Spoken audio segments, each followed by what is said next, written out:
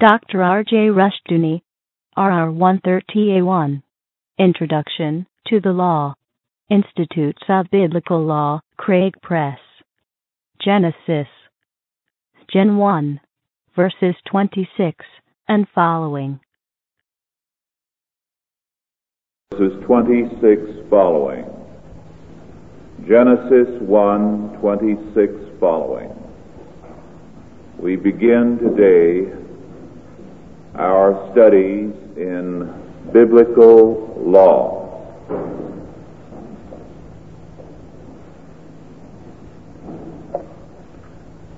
Genesis 1:26 following. And God said, "Let us make man in our image, after our likeness, and let them have dominion over the fish of the sea, and over the fowl of the air, and over the cattle, and over all the earth, and over everything, a creeping thing that creepeth upon the earth." So God created man in his own image. In the image of God created he him, male and female created he them. And God blessed them, and God said unto them, "Be fruitful and multiply, and replenish the earth, and subdue it, and have dominion over the fish of the sea, and over the fowl of the air, and over every living thing that moveth upon the earth." And God said, "Behold, I have given you every herb bearing seed which is upon the face of all the earth, and every tree in the which is the fruit of a tree yielding seed. To you it shall be for meat, and to every beast of the earth, and to every fowl of the air, and to every thing that creepeth upon the earth, wherein there is life, I have given every green herb for meat." And it was so. And God saw everything that he had made, and behold, it was very good. And the evening and the morning were the sixth day.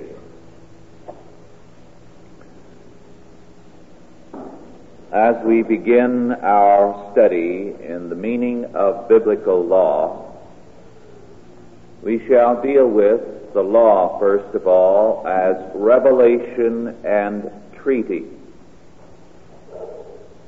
Before we begin our study of biblical law, however, it is important to recognize certain general facts concerning law. First of all, law in every culture, in every civilization, is religious in origin. There is no place in the world where we can go, where we can find law that is not religious. Law reflects what men believe to be is basically right and wrong in a society. It reflects the ideas of culture, of justice, of ultimacy. As a result, law is inescapably religious because your idea of justice, your idea of morality, is a religious idea. Now, this does not mean that these various concepts of law are congenial to Scripture. The religion they represent may be Buddhism, Mohammedanism, animism, Hinduism, and increasingly today, humanism. But law is, in every culture, without exception, inescapably religious. Second, in any and every society, the source of law is the God of that society. The easiest place to locate the God of any system is to look to the source of law. If the courts are the source of law, and there is no higher law beyond the courts have made themselves God, as is increasingly the case in our society. If the monarch rules absolutely and makes himself the ultimate lawgiver, then he is a god. If it is the people, according to the theory of democracy, who are the source of law, then the people are the God of that system. In Marxism, it is the people as they find voice in the state. Mao Zedong has said, "Our God is none other than the masses of the Chinese people." But the voice of this God can only be the Communist Party.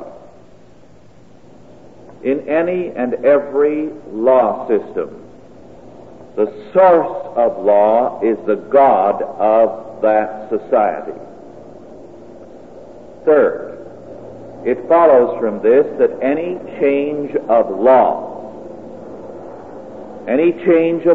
that affects the basic law structure of society is a change of religion. And this is exactly what we have been undergoing for the past generation or more in this country, a change of religion. And very steadily our law system has been changed in order to provide us with another religion, while we are assured that there is total toleration for all religions.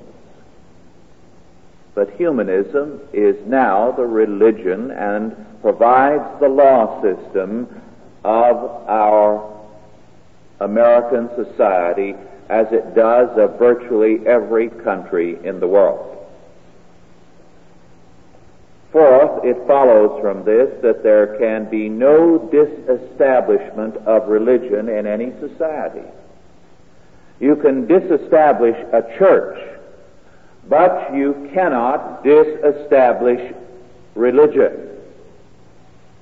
A society must either have the Christian religion established, or it will have the humanistic religion, or Buddhism, or Mohammedanism, or something else.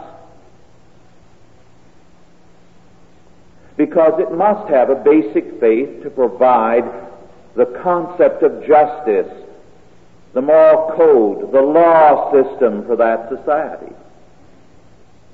The attacks you find today in our courts on capital punishment, on restitution, on the idea that the criminal is guilty, or that the alcoholic is guilty, all these constitute an attack upon the biblical law system. And the biblical law system is being disestablished together with Christianity as the religion and law basis of American society, as well as English, Canadian, French, German, all Western society. Fifth, it follows from this that there can be no toleration in any law system for another religion. You can tolerate various churches of a particular religion, various interpretations, but you cannot tolerate another religion, because then you are saying that you are tolerating total revolution. You are tolerating the overthrow of your law system, of your political order, of everything.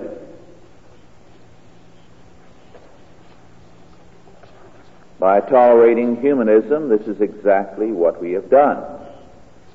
Humanism is at present in the mopping up stages of its revolution against Christianity.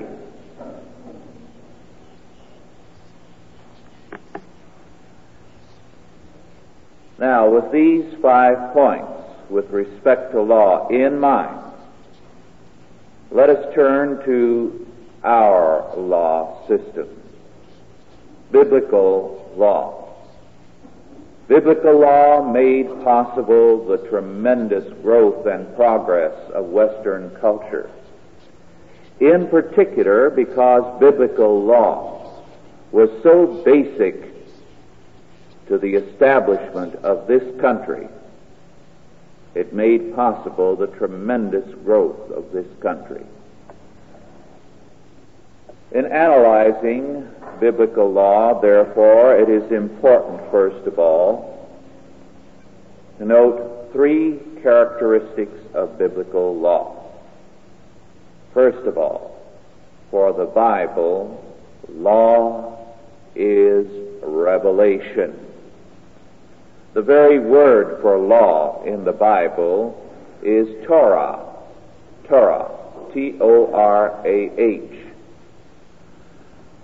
Now, the Jews use the word Torah for the Mosaic law, but in the Bible, the word Torah is used for the whole of the Bible, for the prophets as well as for Moses, for the books of history, for everything. It means divine instruction, the divine word, the divine teaching. So the whole of Scripture comes to us as the one word, the one law of God. It is not possible to distinguish between the Old and New Testaments as one giving law and the other grace. Because the very premise of the giving of the law to Israel was the grace of God. Because God was gracious unto them, therefore He was giving them His law. And this is definitely stated both in Exodus and Deuteronomy before the giving of the Ten Commandments, that this is an act of grace. The law and grace are inseparable. The Bible never speaks against law in the sense in which the Bible intends it, that is, in the biblical, the Mosaic, the Christian meaning. When our Lord and St. Paul spoke of the law as misused and attacked the law, they were not attacking the law in itself, but the false concept of law which had developed among the Pharisees. The law had been made into a mediator, into a Savior.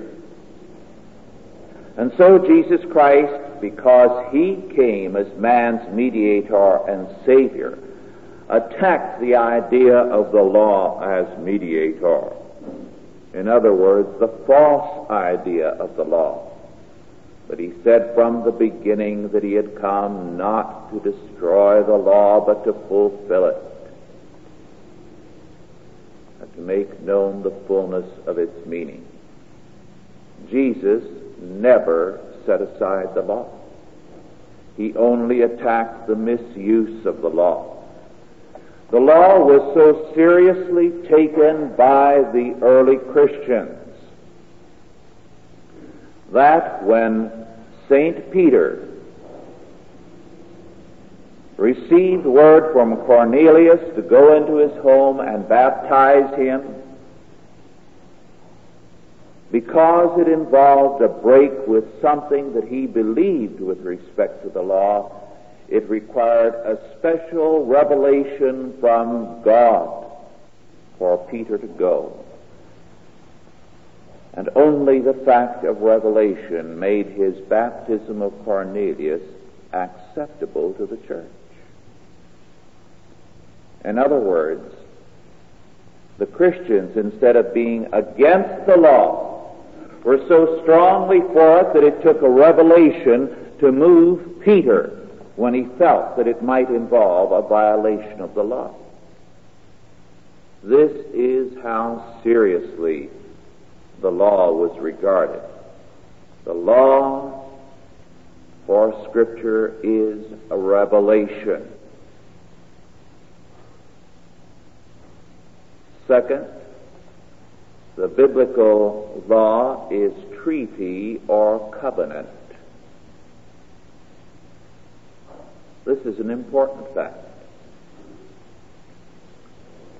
It is a contract.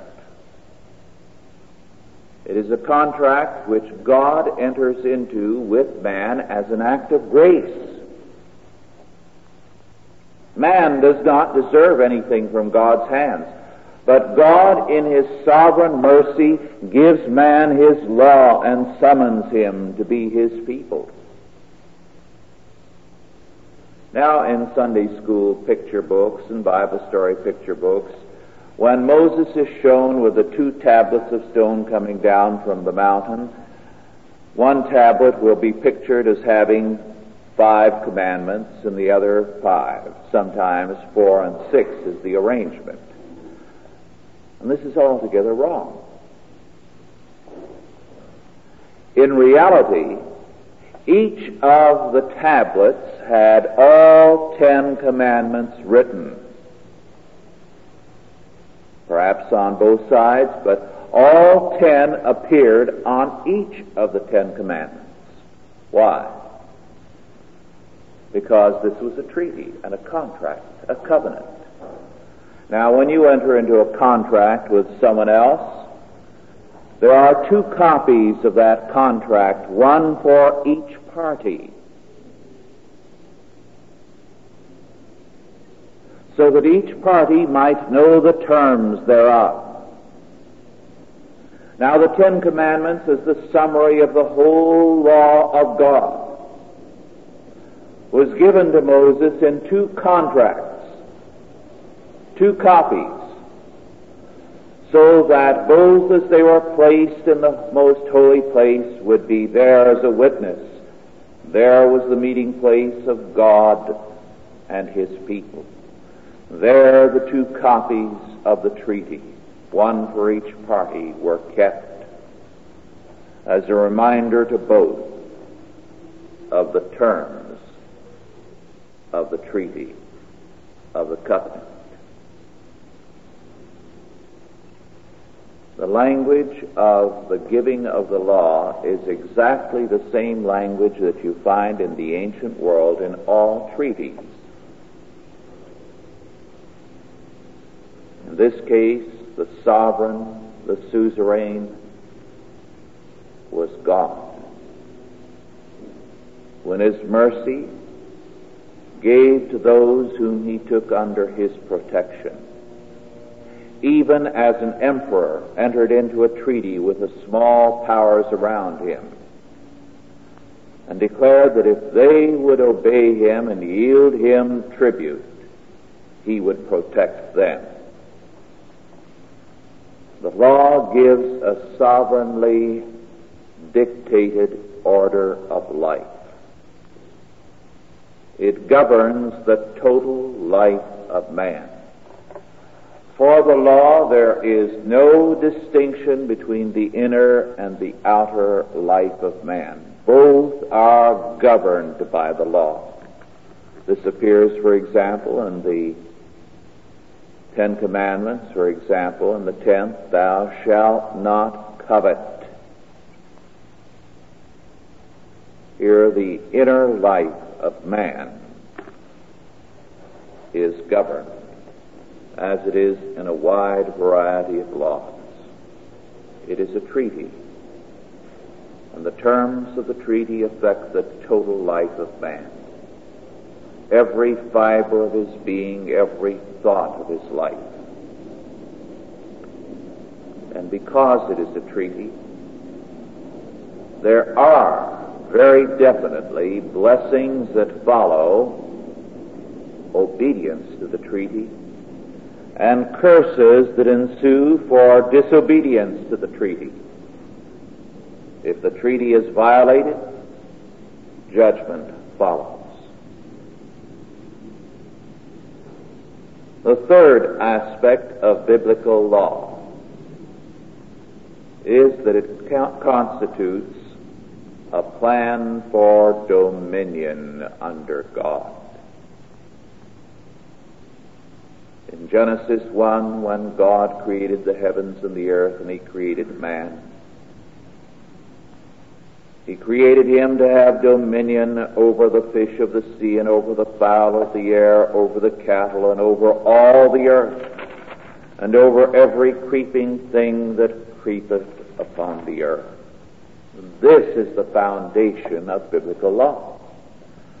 God created man to have dominion over the earth. This is stated emphatically not only in the first chapter of Genesis, but in the second and throughout Scripture. When after the flood God called Noah and made a covenant or renewed the original treaty with him, he summoned Noah to exercise that which he had called Adam to do, to govern the earth, to subdue the earth, to have dominion over it. This was again renewed, this treaty, in Abraham, in Isaac and Jacob, through Moses with all Israel, with David and Solomon, with Hezekiah and Josiah, and in Jesus Christ. We have the New Testament, or the renewed covenant. The only thing new about it is that a new people are now called to be the people of the covenant. The old people are cast aside because they have rejected the Lord of the covenant. They have broken the covenant. But God retains the covenant and calls a new people. And even as there were 12 tribes in old Israel and the new Israel, that is, the new chosen people of God, 12 apostles are summoned to represent the continuing people of God. What is it that we celebrate in the sacrament of the Lord's table? As we partake of the elements, the words of our Lord are repeated as the cup is offered. This is my blood, the blood of my covenant or testament, shed for you. What does this mean? It means that Jesus Christ says that I, by my atoning work, take you who are fallen and sinful and unable to do that which God called you, to exercise dominion over the earth. And I reestablish you by my justification and my regenerating work in your calling. And so what does the Lord's Supper do? It reestablishes the law. It summons man again to exercise dominion over the earth under God. It declares that the purpose of Christ's coming is to restore God's purpose, that man under God should exercise dominion over the earth. The people of the law are now the people of Christ, and Christians are called now to inherit the earth, to exercise dominion over it. The biblical law is therefore the law for Christian man and Christian society.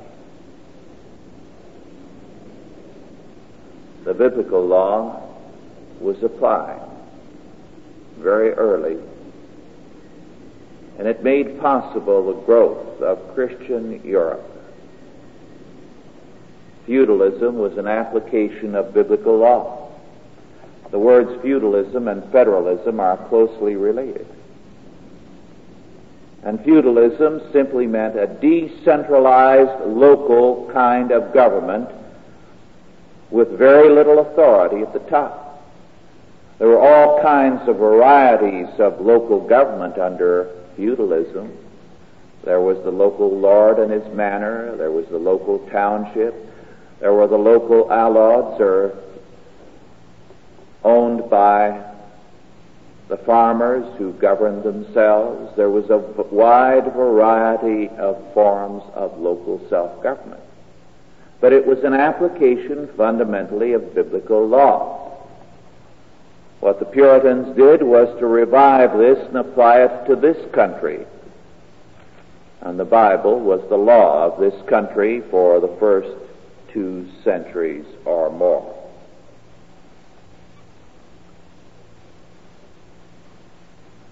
But as a result of scholasticism, a revival of Greco-Roman, especially Roman concepts of law came in. And these exercised throughout the latter Middle Ages and on the Reformation a preponderant influence. For example, Calvin, who otherwise was so perceptive in his analysis of Scripture, nevertheless says in his Institutes that nations need not follow biblical law, but the common law of nations. Now, the common law of nations was Roman law, natural law. But if you do not follow biblical law, you disestablish the Christian religion. And the Roman concept of natural law is a humanistic idea, is it not? It assumes that nature as it is normative, that it is not fallen, that it is good, and therefore truth flows naturally out of it. As Christians, we do not believe there is a law in nature, but a law over nature.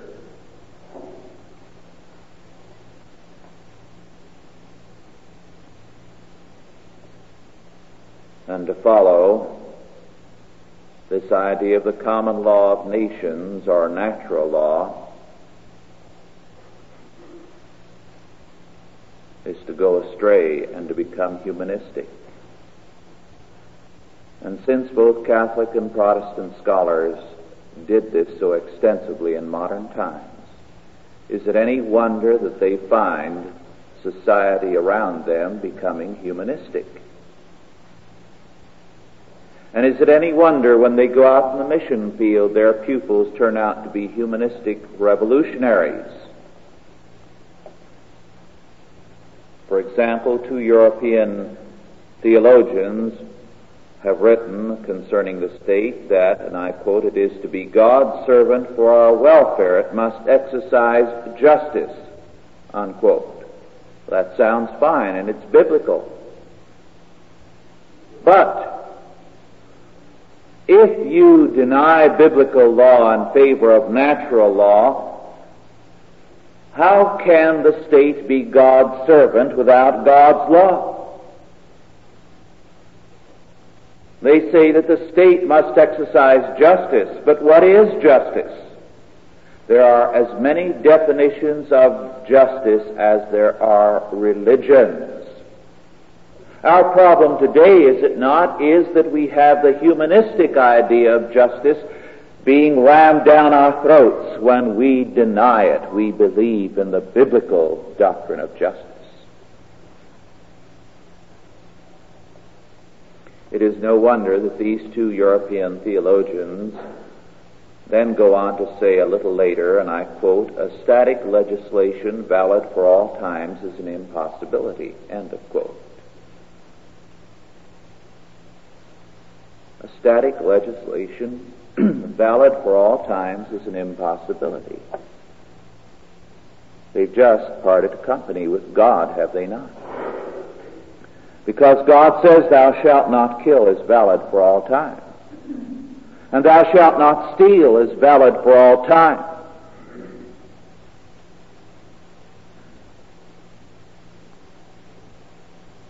You either stand in terms of revealed law, or you do end up in relativistic law, where nothing is valid for all time, and the law can change because truth changes.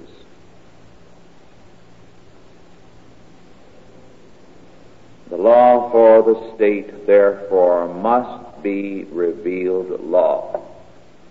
It is the only means whereby man can fulfill his creation mandate of exercising dominion under God. Apart from revealed law, man cannot claim to be under God, but only in rebellion against God. Let us pray. Our Lord and our God, we give thanks unto Thee that Thou didst create us to be Thy people, and to exercise dominion over the earth under Thee. And we thank Thee that we, having gone astray in Adam, have been recalled in Jesus Christ, and the mandate has been renewed to exercise dominion. Give us grace, therefore, to do these things in Thee and of Thee, to proclaim the glory of Thy law and the certainty of the judgment as well as of the blessing of Thy law. Make us strong in Thee by Thy Holy Spirit, that we may be more than conquerors through Him that loved us, even Jesus Christ our Lord. In His name we pray. Amen. Are there any questions now? Yes.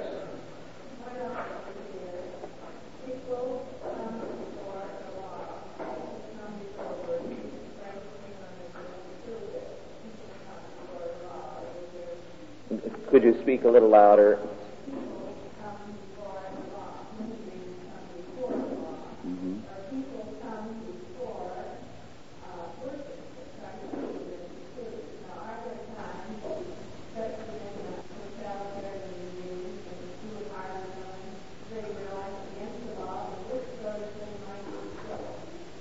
Yes, there are times when we must obey God rather than man, so that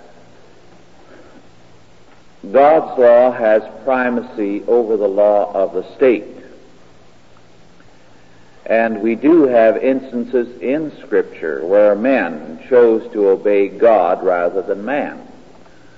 Rahab, of course, is cited together with Abraham as one of the two great examples of faith, because what she did was to harbor the two Israelite spies and refuse to surrender them or to even admit that they had been there or were there. This was an act of obedience to God, but of disobedience to the state, and God commends it.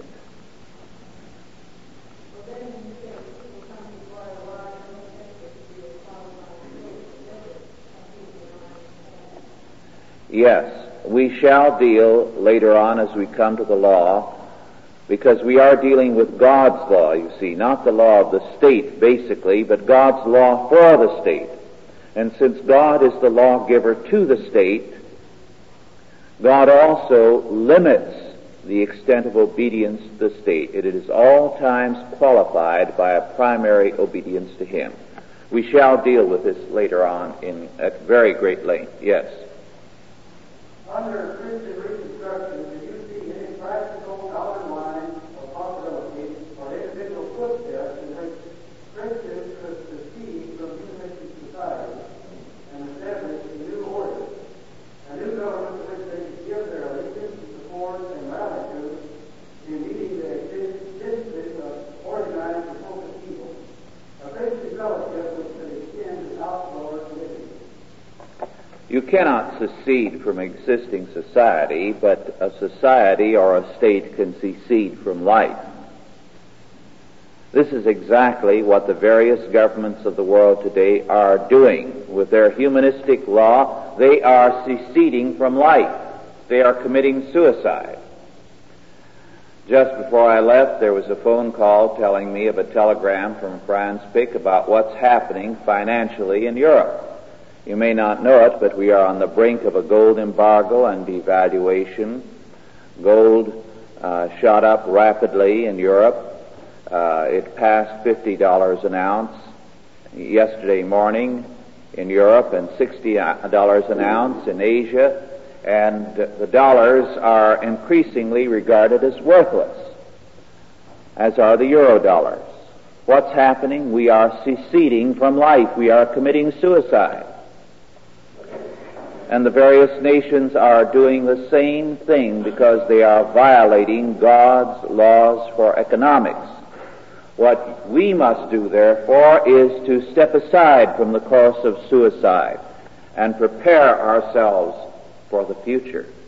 Because as things stand, the various countries of the world have no future. Yes?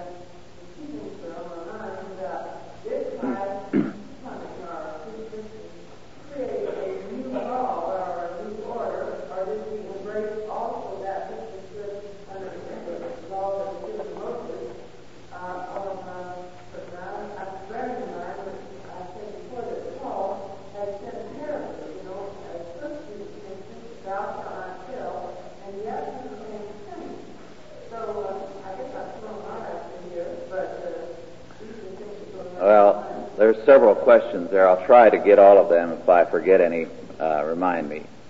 First of all, the Bible does not introduce a new law. It introduces, in a sense, a new people of the law. In other words, Israel is set aside and we are put into their place. We are the new people of the law. Now, it sometimes speaks of a new law, the law of love, but it makes it clear that love is the fulfilling of the law. It is the keeping of the law. So it simply gives us a new sidelight on the law, a new look at it. But the same law stands. Then, civil disobedience. Civil disobedience is legitimate only if it is in terms of obedience to God. Now, a society can have civil disobedience in terms of its basic premises. For example, in feudal society and in colonial and early American society, a man could legitimately have grounds for civil disobedience if he said, what the courts or what the authorities are doing is contrary to Scripture. It is contrary to the canon. Canon law means rule law, the rule being Scripture. Therefore, I appeal to the fundamental law, Scripture, as against what has been done or enacted. So you are appealing from a lower law to a higher law that was recognized by the society. Now, what is civil disobedience in our society? We are humanistic. Therefore, what is ultimate with us? It is man. Man is God. So, what do those who are guilty of civil disobedience do? They appeal from the law of the state to the higher law, which is man. They say, I refuse to obey any law which is not of my making. I appeal to the higher law of our society. And this is why, of course, in part,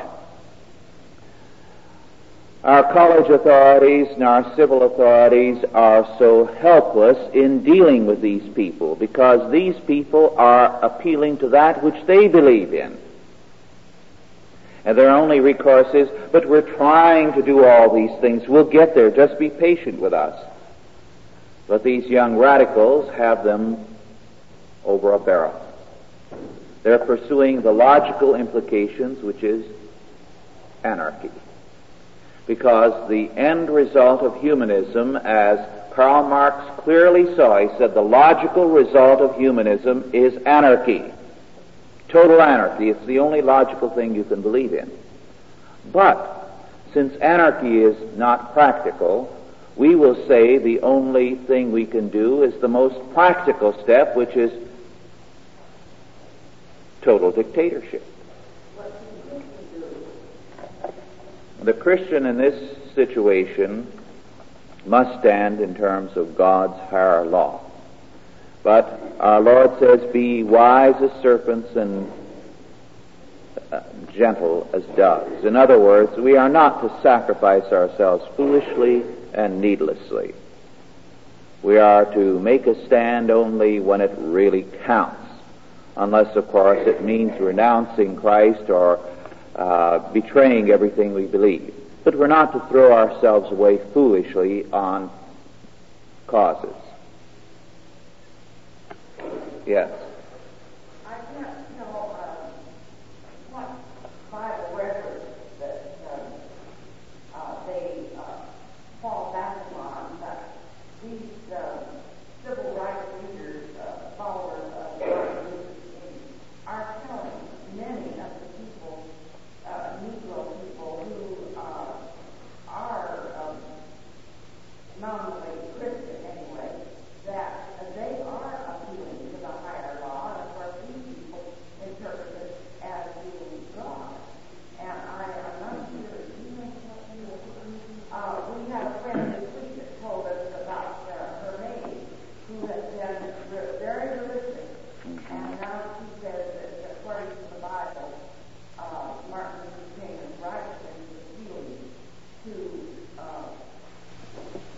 the Bible and God for their... Right. We are in a period of transition, so that although these people, King and others, are basically humanists, in order to delude people, they appeal also to our higher law, but abusively. King has made it clear that he did not accept the Bible as the Word of God. He does not believe in the miracles. He does not believe in any of the fundamental doctrines. He was congenial to the death of God school of theology. He was basically Marxist in his thinking. He was a humanist to the core. But to mislead a lot of the people, he would throw out appeals to our higher law as well as to his. Now, these appeals were completely fallacious. But the whole point is, you move basically in terms of the new higher law, but you use the other in order to delude the opposition. Yes. When you say there is a legitimate natural law in the life, not necessarily a law of nature, like you said, over nature, and particularly, say, in the deist movement in Europe, where men like John Locke talk about natural law and everything, and it seems compatible with the Christian position, but yet we would reject the presuppositions. To reject these presuppositions, is that necessarily to reject the validity of the natural law that can be seen as a reflection of God's creation? We must reject John Locke's natural law as well as his presuppositions, because his natural law was designed to supplant God. In other words, the idea was that now there was a new source of power, of sovereignty. This was nature. So that natural law, in effect, makes nature God. This is its fallacy. We must believe in a law over nature, not a law in nature. The very concept nature is a myth. There is no such thing as nature. I don't have time to go into that now, but in my book, The Mythology of Science, the first appendix deals with the concept of nature as myth. What is nature? There is no entity such as nature. There is simply a vast world of natural objects. But to personify nature and see this personification as a source of law is a religious approach to this world as though this world were God. And this, of course, comes out of paganism. It was not the Christian idea. Through St. Anselm, medieval Europe had a very different concept. It was only with Abelard, who was thoroughly heretical, that this was introduced into the heart of the church. And today it has the odor of sanctity, unfortunately. Yes. In the first chapter of Romans, where it speaks about men without the revealed law, I guess they will be held responsible for a law that is evident to them, both interior and exterior. Right. Because all men have been created by God, they unmistakably have the testimony of God written into their being. This comes not from nature, but from God, so that they reveal at every point everything that God created them to be, so that their own nature testifies against them when they put themselves to any other function than God created them for, so that they are unmistakably called to testify to God, to glorify Him, to serve Him. And so their heart, mind, and being cries out against them when they put themselves to any other function. This has nothing to do with nature. It is the mark of the Creator.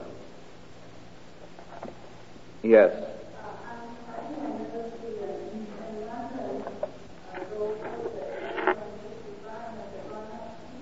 Yes. Yes. We've had no real news as to anything in the papers since Thursday. Our news is out of date with respect to what's been happening to gold.